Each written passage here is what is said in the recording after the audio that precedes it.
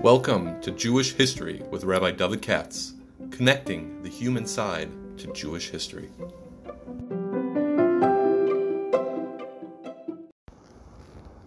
For sponsorship opportunities or to support this podcast, please visit our donate page at www.support.rabbidavidkatz.com. Hi, it's Hanukkah time, and I figured I'll say a few words about Hanukkah, perhaps, and share a few things that are not so well known. I was just got back. I was in Fort Lee for Shabbos, Fort Lee, New Jersey, as Scotland resident, giving whatever talks I did over there. But then on Motzei Shabbos, Saturday night, I went to my nephew's in Muncie, and we had a nice evening with a bunch of people that came, and I spoke in general terms about Hanukkah, in terms of rabbinic history. What do the rabbinic sources, the quote-unquote, the frum sources, well, that's not a good example either, because there are a lot of frum sources about Hanukkah that are believed and are spurious, actually. The Book of Maccabees, Megillus Tainus particularly, that's what the Gemara quotes from, and how do they describe the historical Hanukkah? That was my remarks there. I think it was like an hour or something like that. I actually have a talk I gave many years ago to a friend of mine put online. It's a video. If you look it up, you'll see it's just my name, Rabbi David Katz, and something like the true story of Hanukkah. It's from almost 30 years ago, so I look a little bit younger. Some people look younger years ago. Anyhow, so if you really want like a 2-hour presentation, if you're a glutton for punishment on the historical Hanukkah, that might be where you want to go. If you're interested in that sort of thing. By the way, it was a very nice meeting, and I got to meet, some of you probably will be listening to this by the time this podcast has worked its way through its listenership, and I was able to connect some faces, with names and vice versa, and it was a pleasure to meet everybody, and I'm hoping we'll do it again sometime. I have to go actually to Livingston in February. Maybe we'll do something later. I think that's also not far away from Muncie. I'll talk to Yosh. That's as far as that goes. I do want to thank the people, by the way, who in the last week or so, last 5, have made, a number of you made contributions to help me out, as I said before, with the expenses now that I have to buy all this new equipment. And I appreciate each and every person according to what he and she contributed. We're about a third of the way there, so it actually was nice progress. I do continue to appeal. I got 2/3 of the way to go. I do need help with this to make these podcasts work and the lectures and everything for all the equipment. So if you can, those of you who haven't been able to contribute until now, I would have very much appreciated if you could send something in, because this is what I need to provide the infrastructure. But I'm not a one-man show here. But anyway, having said that, let me... so I do really thank everybody who contributed so far, and I hope more will. I do want to get down to business, and that is... first an aside, and then my main remarks. I mentioned, for those of you who were there the other night, that Hanukkah is... When you get to the historical Hanukkah, not the Hanukkah of meta-history, which I'll talk about in a second, or the Hanukkah of Lumdus, which is a separate department. There's a whole division of that, of the what I call the Hanukkah of the yeshiva world. That's fine. All those sugyas. And that's a separate schmooze. But it's very interesting to know to be Huda on that, by the way, with Tumas Hesed. But anyhow, I'm talking about the Hanukkah of history. So, what happened? What actually happened in the Maccabean revolt? Here's a question of sources. Well, there aren't any from sources, hardly. You just have basically the Megillus Tainus, and maybe a Chazal here and there. Just to make one point, the word Maccabee, I probably mentioned this last year, I'm sure. The word Maccabee doesn't appear in rabbinical literature. Not in Gemara, Babli Yishalmi, and not in Medrash Rabbah, Medrash Nachum, and all those places. Now, there is a later work called Megillus Antiochus, which is believed by many to be an authentic work. This Rabbi Hanukkah, and there it does mention Maccabee, but as far as I'm aware, it's not really an authentic work. And the real historians don't pay attention to that, even though there were Rishonim that did. But then again, there are other Rishonim who believe that Yosefon is identical to Josephus, which he's not. So this is always a mess when you get to Hanukkah. How do you pull it apart in a frum way? It's, which sources do you privilege one over the other? It's a mess. But as I always like to point out, the Doros Rishonim, who's the Yitzhak Isaac Levi Rabinowitz, who started the Aguda, he wrote this 5-6 volume business in great detail about the Vaisheni period, and he totally ignores the, as I call, spurious works, and these off-the-wall midrashim. What we call a medrash is Medrash Rabbah, Tanchuma, maybe Pirkei Eliezer, a couple places like that. Not just because somebody says he found a medrash on Hanukkah somewhere, doesn't mean it's an actual medrash. So you got to watch out for that. Having said that, I gave a whole talk last night based on a Rizal, what they attributed to Rizal about the Pach Shemen, but you identify that as of art. Here I'm talking about history. Now, in this case, what is there in the outside sources about Hanukkah? Do the Greeks and the Romans actually speak about Hanukkah? As far as I'm aware, they do not, with the slightest of exceptions, but the exception is very interesting, actually. First of all, you have Tacitus, the Roman historian, real mamzer, who always is dissing the Jews. And, he has this short business where he basically says, listen, Antiochus was a nice guy. We all know what jerks the Jews are. And it's a short passage. He says, since, let's see, where's in Tacitus here? He's the one who said the Jews had leprosy. That's why they kicked out of Egypt. All this kinds of business. But all I can tell you is, here it is. After the Macedonians became a great power, King Antiochus tried to free the Jews of superstition and give them Greek ways. But he was prevented from changing this most loathsome of peoples for the better by his war with the Parthians. And then when the Macedonians were weak and the Parthians had not reached full stature and the Romans were far away, the Jews appointed over themselves kings. There is truth to that, but it's an anti-Semitic spin. I mean, what a cholera he was. That's just who Tacitus was. He was an aristocratic Roman. Talk about him some other time. not as a Yahrzeit podcast, though. However, there was another guy, for what it's worth, Diodorus Siculus, who I know it's not a household name. And he actually lived in the time of Josephus. He lived in the time of Churban Beis Hamikdash. So that's about 200 years after Hanukkah, right? About 200 years after Hanukkah. And this you can find online if you're that type. You look up for Diodorus Siculus, and he read the Bibliotheca Historica, which means the historical library. And he actually has a passage. Let me just find it for a sec. Hold on for 1 second. Where he talks about a later Antiochus the seventh, not the guy from Hanukkah, but later. In order to know the real full, I hope I didn't skip anything here. That's taken enough time. Now I get to what I wanted to talk about today, and that is the following. Hanukkah is really a biblical holiday. You tell me, what are you talking about? It is mentioned in the Bible. What are you talking about? Obviously not in the Torah, it's not in the Nevi'im, but it is in the Ksubim. What are you talking about? The answer is the book of Daniel. If you read Daniel, which I don't think so many do, you'll see what had been taken to be sometimes oblique and sometimes more blatant references to Antiochus IV and the Greek persecution of the Jewish religion. It's quite remarkable. But I can tell you right now, all those who are into the meta-history, not the history, of Hanukkah have always concentrated in the book of Daniel. The most obvious example that would come to mind for most of you would be the Maharal of Prague, who writes his whole book on Hanukkah with no reference to the Maccabean Wars, almost, or hardly, but the overwhelming reference is to the book of Daniel, because in the book of Daniel, we have the doctrine of the four kingdoms.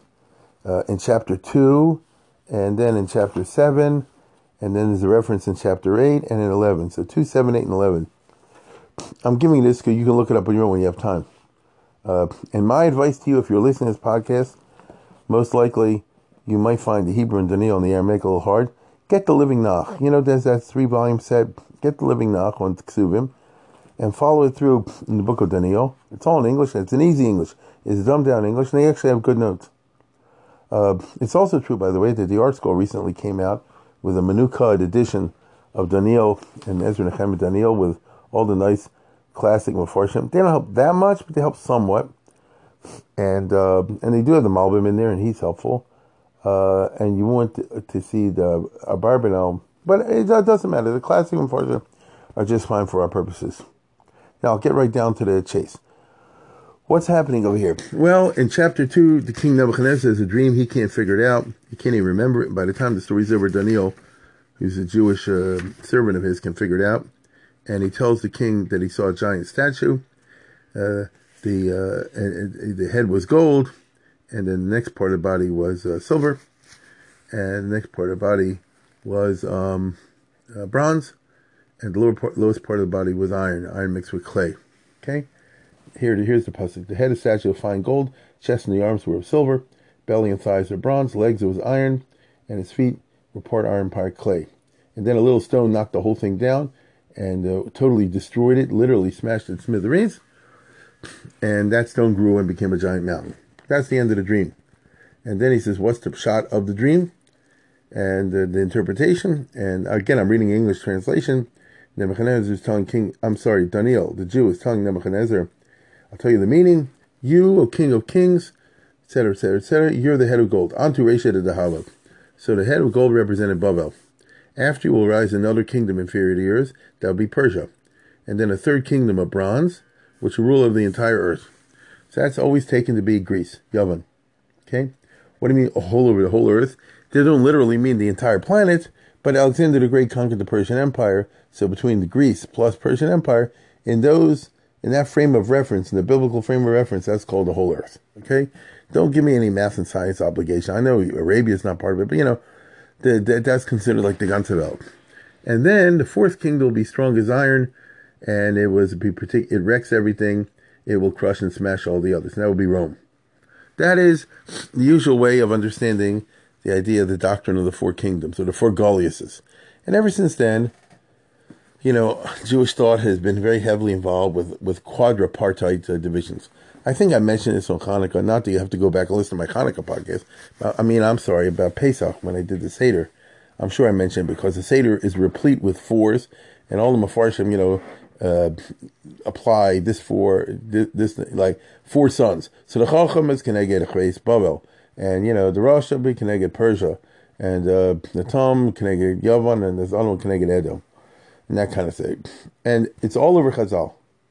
Once this was in the book of Daniel, so Sula Mutzav Artsa Rosh Magir Shemaima. That's one is Bavel, one is Persia, one is Greece, and one is Rome. Matter of fact, at the very beginning, Tohu is Bavel, I guess. Bohu would be Persia. Choshech is Greek because they made the eyes of the Jews dark, and Rome would be Pnei Tahom, right? Because the Gauls of Rome, which we're in now, according to rabbinic thought, is like Tahom, is endless. You know what I mean? It's long. So that means that if you're a Maral or people like that, or a Chassidim or a Hutner, or those coming after that, you want to concentrate on Vasepis, is it bronze? What is there a difference between bronze and silver and gold? And you want to understand the symbolism of that. But that ain't all. Because all I'm pointing out to you is that Yavan is always classically been taken to be one of these. And the Golos Yavan refers to the Hanukkah episode, meaning when the Jews were controlled by the Greeks and had trouble from them. Because when the Jews were not controlled by the Greeks, just part of the Greek civilization, that's not what they're referring to. Now, on the other hand, if you look at chapter 7, Daniel himself has a wild dream. In chapter 7, he says, I saw, again, I'm reading to you in English, I watched and there were four winds of heaven swept out to the great sea, meaning there was a big storm. This is all in the dream. And the four great monsters, different from the other, emerged, and there'll be four. The first one was like a lion, but had the wings of a vulture. And I saw they plucked its wings, they lifted off the ground and made a human heart.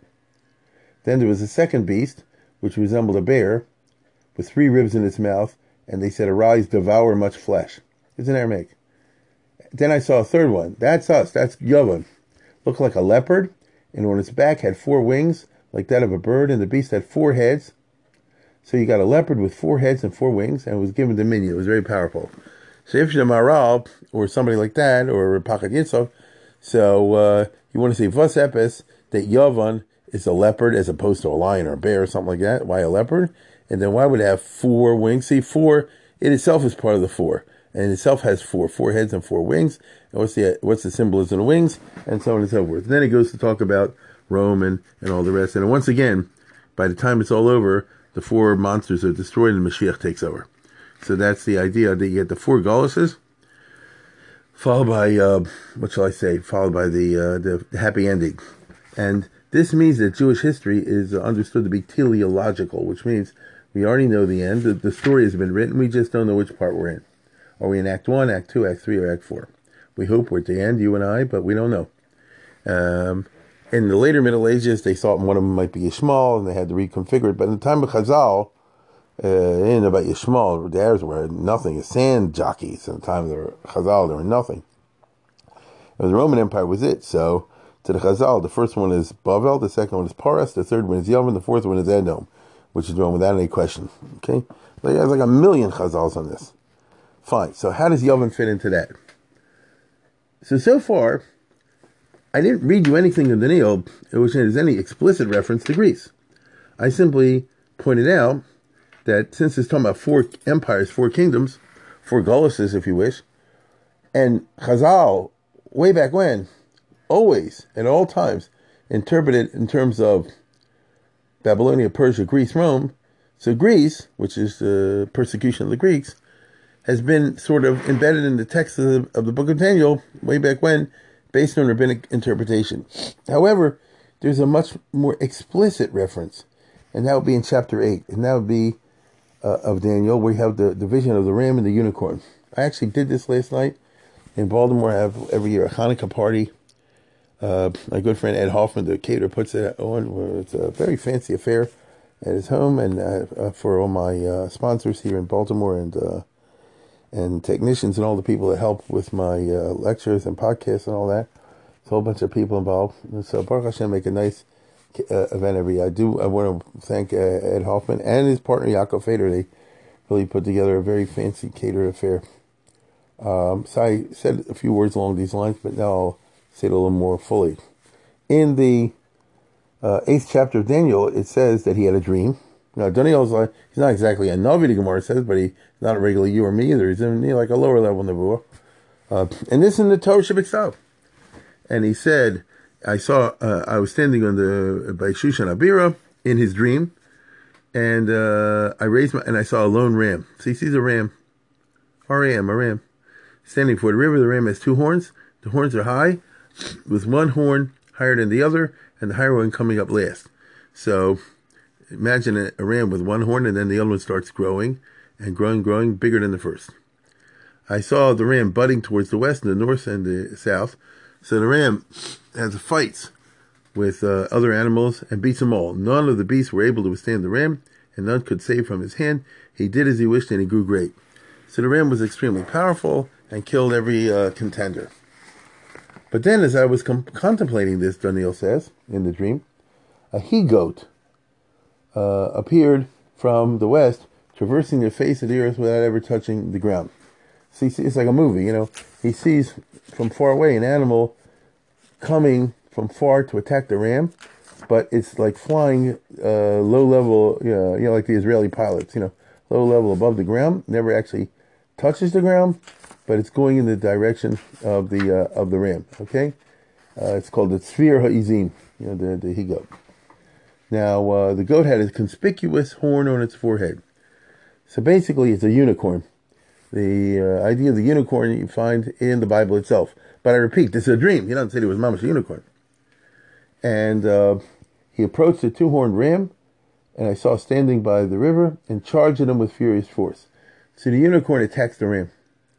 I saw him reach the ram and launch into him. So basically, the unicorn is going to kill the ram. He's going to have a hard attack on the ram. Re'isiv magia eitzel ha'ayil vayismar mari love. Meaning he did was meriris. He lunged at him. And he says, Vayachis ha'ayil, and he struck the ram, and he busted him. Okay? He reached the ram and launched into him. He struck the ram and broke both the horns. The ram was powerless to stand him. He threw him to the ground. So basically, he killed the ram. So the unicorn killed the ram. Even though the unicorn is smaller, but it has that sleek power, and concentrated with the horn, is able to take out the ram. And then what happens in the dream? Okay? What happens is, with Tzvi Zim Higdal Admod, the ram grew very big. So he sees in the dream the ram literally grow. But at his peak, the great horn broke.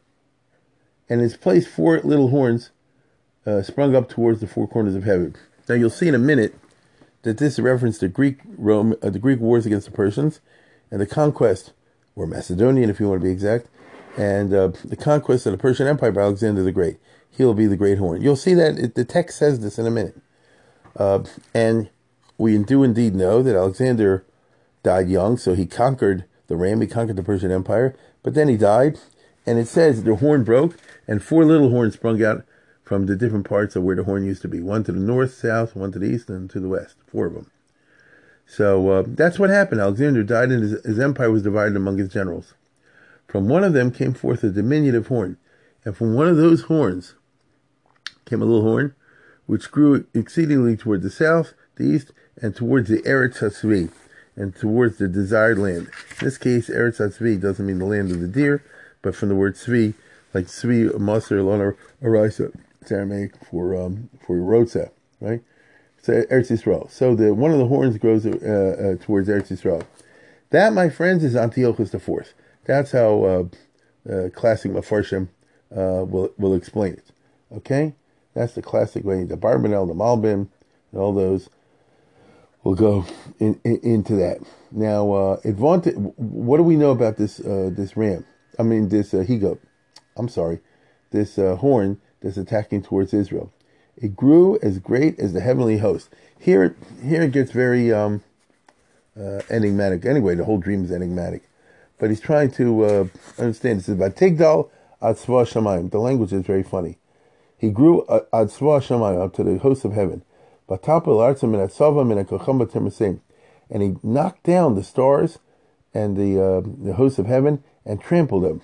So it means, if you, like the Rashi and Mefarshim say that the angel, the stars of heaven are the Jews. So notice he knocked down the leading Jews, the Kohen Gadol base, and crushed them and trampled them. And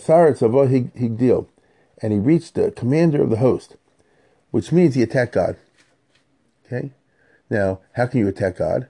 You do your best. So Rashi over here on the pasuk says, "Klapi HaKadosh Baruch Hu Cheref." That he'll curse out God or something like that, meaning he'll blaspheme. If you storm the temple in Jerusalem, if you strip away all the stuff, if you put up chazer and other things like that, in the base of English, that means you're attacking God. You're attacking His house, hurling some of the hosts and stars and trampling them. Vaunted itself against the commander of the host, and because of this, okay, and because of this, it says,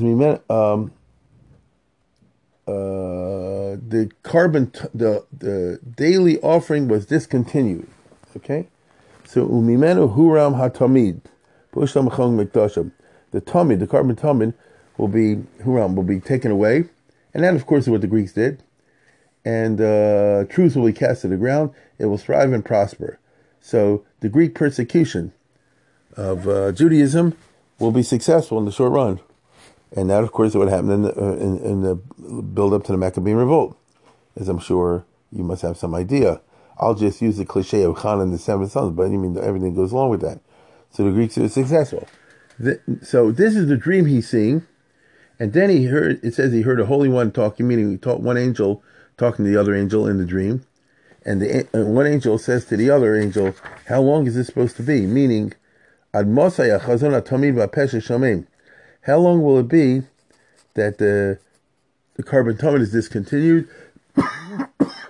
Upesha Shemain Taste, and there's an idol on the mizbeach. Daniel, or an angel in this book, as a frum Jew or as an angel, cannot bring himself to say the words, "There's an idol on the mizbeach in the Beis Hamikdash." It's like unthinkable even to use those words. The most he can say is a not nice thing. Pesha Shomim, a mute abomination, which is the language you find, by the way, in the book of Maccabees 1. But Kodesh Tova, how long will the holy things be trampled and crushed? And one angel says to the other, Erev Avokar Alpayim Shloshim Yos. Well, guess what? Welcome to the book of Daniel, my friends. It's one of those riddles. He says, evening, morning, 2300. Go figure out, exactly what that means there. I'm not going into that right now. And then things will be better. And so as a result, he asked the angel Gabriel to explain what's going on, and Gabriel says, Beferish, in the Pasuk, right?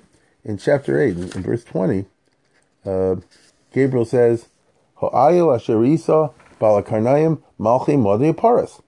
The ram that you saw in the dream was Persia. Vatsafir Asair Melech Yavan. And the he-goat, the unicorn, the he-goat was the king of Melech Yavan. It says those words. Vakaren Agadola Asher Beinov. And the horn that stuck out of his head, meaning the unicorn itself, Hu HaMelech HaRishon. So there you got it, Alexander the Great. I mean, the Pasuk says it. Okay? The first king of Greece means Alexander the Great. Vahanish Beres, Vatamunar B'Tachteob. And the angel says that the horn broke off and 4 little horns came in its place. Alba Malchius Migoya Manavlo Bakocha, be succeeded by 4 kingdoms. And that's what happened to Alexander's empire, the Seleucid Empire, the Ptolemaic Empire, the Cassander Empire, and so forth. And then, Uba'achris Malchusam Gehosam Aposhim, and as time goes on, Yamod Melech Az Panim Umevin Chidos, to arise a king, and here you have Antiochus IV, who'll be an Az Panim, he'll be brazen. Well, we can understand that, right? Umevin Chidos, and he'll understand riddles, whatever that means. Okay? But he's saying, now listen to this. He will become tremendously powerful, not through his strength. He will wreak incredible destruction, prospering and thriving as he destroys the mighty ones and the holy people. So this is undertaken to mean, now some understand it to be Rome, but many Mepharshim say this is the Maccabean persecutions. By his cunning his deceit will succeed, he'll grow haughty, and will destroy multitudes dwelling in tranquility, meaning he will kill all these from Jews, which is what happened in Hanukkah time. But without a hand laid on him, he'll be broken, meaning he will die without violence. And in the story in the book of Maccabees 1 and Maccabees 2 is he gets a stomach cancer, dies a bitter death that way. And so that's the dream Daniel has. So here you have pretty much an explicit reference to the Melech Yavan and the Malchus, Melech Yavan Arisha and all the rest of it. It doesn't say the words of Hanukkah, but it pretty doggone talks about the Greek persecution of the Jews, and that only happened at the time of Hanukkah. The other Greek kings didn't bother the Jews. So there you have it. Now I'm not done. That was chapter 8. And then you go to the grand vision in Daniel, and this is really a difficult business. And here we talk about what you find at the end of Daniel, chapters, I think, 10 through 12, I believe, where he has this long, grand nevuah, you might say, or vision, which takes several chapters to describe. And the first chapter is the warm-up. And then chapter 11, that's what I would call your attention to. In the book of Daniel, he starts going through the history of the Seleucid Empire. I kid you not. The angel Gabriel tells, this is the only book where angels are mentioned by name. I'm going to tell you as a fact, Gabriel says in chapter 11, another 3 kings will arise for Persia, the 4th will have great wealth, and he will rouse everyone against the kingdom of Greece, meaning that's King, what's his name, Xerxes. And then a mighty king will arise, will do whatever he pleases. That's Alexander the Great. And at his peak, his king will break apart and be divided according to the 4 corners of the earth, like we said before. When Alexander dies, it'll go to his successors. And it goes on and on and on until finally he talks about the 2 kingdoms of the Greeks. Meaning, to be exact, we're talking about the Macedonians, not the Greeks. We're talking about the successors of Alexander the Great, who in the Middle East broke into 2 teams. One was called Ptolemy team, because one of Alexander's generals was Ptolemy. And when Alexander was dying, he ran away to Egypt and took over Egypt and founded a dynasty of pharaohs for a couple hundred years. So it's Ptolemy the first, Ptolemy the second, Ptolemy the third, and so forth. And all the women are called Cleopatra. And then there's the Seleucid Empire. Another general of Alexander's was Seleucus. It's a complicated story, but by the time the dust settles, Seleucus has a big chalik of the left of the empire, what you and I would call the Middle East, not counting Egypt. And the Egyptians actually grab Eretz Yisrael, and there are fights over it. And for some reason, in the book of Daniel, in chapter 11, the history of the Seleucid and Ptolemaic empires in regards to the conquest of Palestine is told in great detail. I don't know why. Nobody knows why. When you get to this part, chapter 11 and 12 in the book of Daniel, it's extremely weird. And the Mepharshim divide into 2 general schools of thought. One would be the Mefarshim who, I would put it this way, were secularly educated, and they knew their basic Greek and Roman history, classical history, and they could apply the Psukim to classical events. This would be like the Malbim, the Barbanel, I don't know, some other people also. And it's interesting, they'll say, when this king did this, it means Antiochus II did this to Ptolemy III, and so forth. I mean, they got a reference to the marriage of Bernike, to, who was it? She's the sister of Ptolemy III, Ptolemy Euergetes, and he has to rescue her because there's a riot in Antioch. I mean, it's a level of detail, like, who cares? It's all part of this. And in the course of that, there's a reference finally to Antiochus III, and more importantly, Antiochus IV. Okay, Antiochus IV, which is the villain of Hanukkah. So I'm looking at chapter 11 in the book of Daniel, and let's see, it'll be Pasuk what? Try to correct the Hebrew and English for you. Verse 20, Pasuk Chav. Okay? And here it says, again, having gone through the various Seleucids, believe me, he goes through Seleucus the first and the second, and Demetrius this and that and the other. And then he says, V'amad al-Kano, and then to arise to the throne of the Seleucids, Ma'avir Nogesh Heder Malchus. One who will be the splendor of kingship and remove the oppressor. But he'll be broken in a few days, not by anger or war. That's actually the predecessor of Antiochus IV. That's his brother Seleucus IV. So then in verse 21, we get to our stuff. V'yamad al-Kano, who will take his place? Nivseh, a disgusting person. V'lo hod malchus, someone who doesn't deserve. He's a vile man who does, the majesty of kingship will not have been conferred. So he'll grab the malucha. You understand? He'll grab the malucha. He will come professing peace and seize the kingship through guile. So he'll be sneaky. The sweeping force will be swept over before and be destroyed, including the prince of the pact. Which means that he'll come and eliminate all the opposition, and he'll do it also, by the way, through chalaklakos, meaning through glib talk. You understand? Now, listen closely. After doing as he pleases, he will return to his land, and then he'll invade the south, meaning he'll try to conquer Egypt. This is Antiochus IV. But it won't happen, because ships of Kittim, meaning the Roman navy, will come again and be foiled. He will retreat, and this really happened. Antiochus IV had a war with Egypt. He wanted to conquer it, and the Romans prevented this, and he was so angry, plus he had to pay the soldiers, they had payroll problems, so on the way back, he attacks Jerusalem. So the Pasuk says, in verse 30, ships of Kittim will come again, so he'll be foiled. He will retreat and vent his rage against the Holy Covenant. So what does that mean? I'll tell you what it means. He will attack the Beis HaMikdash, he'll attack Jerusalem. Now, he owned the city, but he needed money.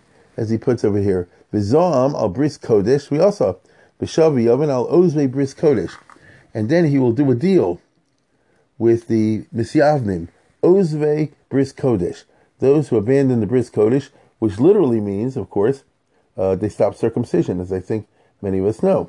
But in addition to that, they were just bad Jews. They were against the Torah altogether. And then what happens? Forces greater than his will arise. Okay. And desecrate the sacred fortification. It's not clear who that's referring to. But then he'll abolish the daily offering, meaning, like we said before, he'll do what the Greeks did in the Beis HaMikdash. They stopped the Karm Tamid, and they put an idol on a lifeless abomination, as he calls an idol, on the Beis HaMikdash, on the altar. With smooth words he will seduce transgressors of the covenant. Look at that. He will kiss up to the Misyavnim. Okay? Marshia bris yachnif b'chalakos. Those are Marshia bris. He will flatter Chanifa with smooth words. V'am yodi elhav yachzik v'yachziku. The from will try to hold out. Umaskile am yavin rabim. There will be rabbanim, martyrs, who will try to make the public understand, meaning they'll try to give a Torah-dic interpretation of current events. V'nichshalu b'cherev v'lehava. They'll be wiped out. B'shviv v'bizi yamim. Meaning that Antiochus will go after the Frum and destroy them. It will be Kashlam. So in other words, this is a reference to the Maccabean persecutions, to the Antiochian persecutions. It will be Kashlam, and then when they stumble, meaning when things are at rock bottom, Yeyazru Ezer Mat, they'll get a little bit of a help. And that would mean that the Maccabean revolt. V'nilvo aleim rabba b'chol aklakos. And what does he go on to say?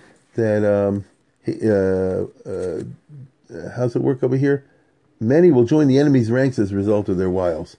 So basically, the Hanukkah war is a civil war between one set of Jews and the other, with Antiochus pulling the strings. So this is really rough. And then he goes on to say that the persecutions will be so bad, and I don't want to get you sick over here, but if you read in the book of Maccabees, you'll see like they burned, they fried kids in frying pans, and they took white hot balls and put them on the people's armpits, all kind of stuff. So even the frum will crack, as he says over here. So basically, God was saying, let's see who's really, really, really, really, really true and blue, who's really, really, really, really from, even under worst tortures. And therefore, the knowledgeable will stumble, but they'll be refined, purified, and whitened before the time of the end, for it is appointed time at the end. Meaning, this will be, a really tough time.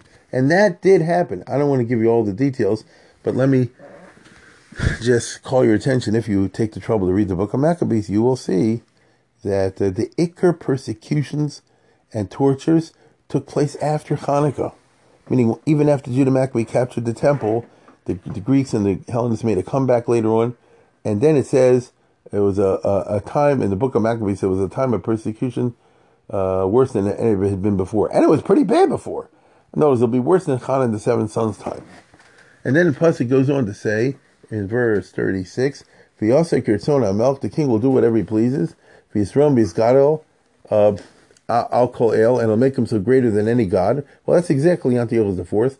V'al El, Elim Yadaber Neflos, and he will speak crazy things about a mute god.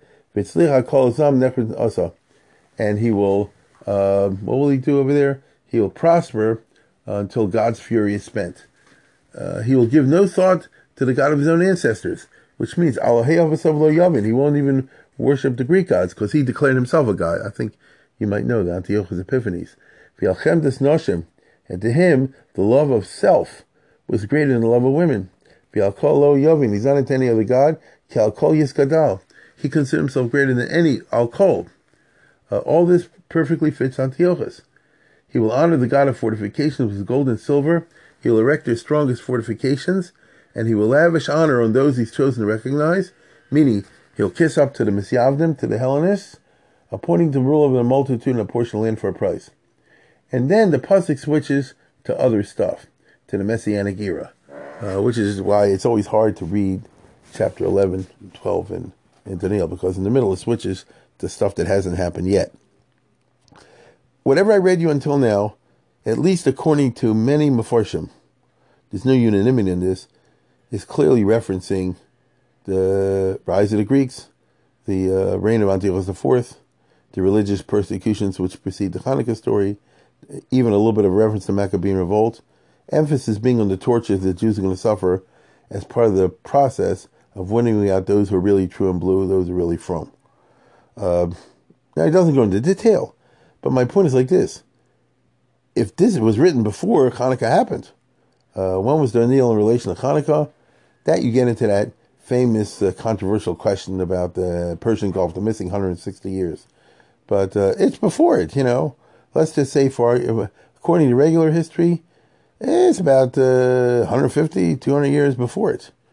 And you already foreseeing the essential elements of what comes to be Hanukkah. So all I'm trying to tell you is, so when Hanukkah actually occurred, they could say, wow, this is foretold. And that must have been Mechazek, from Jews, that paid such a bitter price in the Maccabean Wars, even though it was sort of successful in the end. It took a long time. Generations were fighting. It didn't happen in one generation. Several generations were continuing fighting until finally, in the time of John Hyrcanus, you might say the Jews finally prevailed and established a kingdom that was totally free of the Greeks. So this is what I mean when I say Hanukkah is a biblical holiday.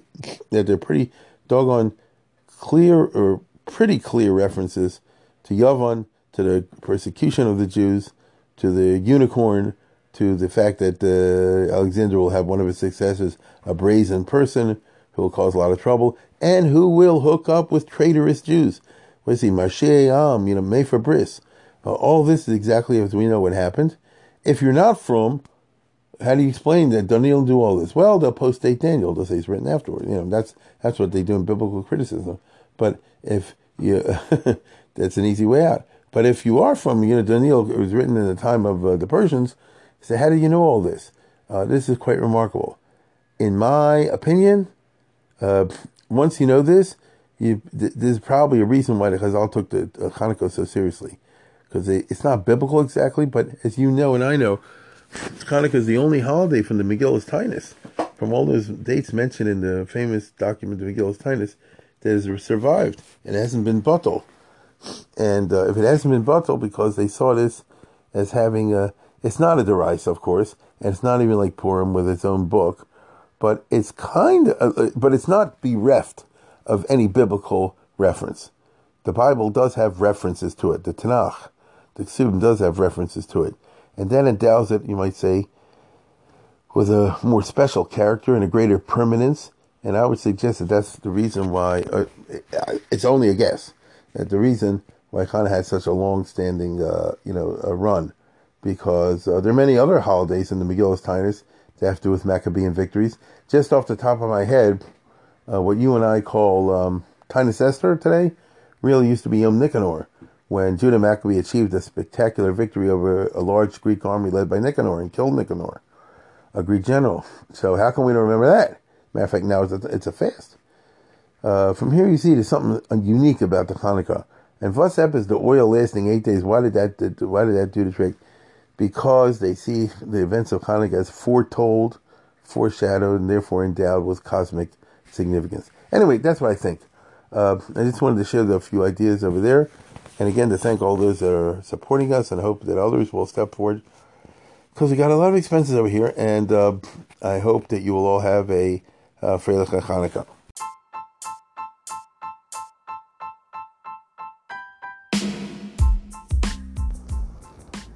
For sponsorship opportunities or to support this podcast, please visit our donate page at www.support.rabbidavidkatz.com.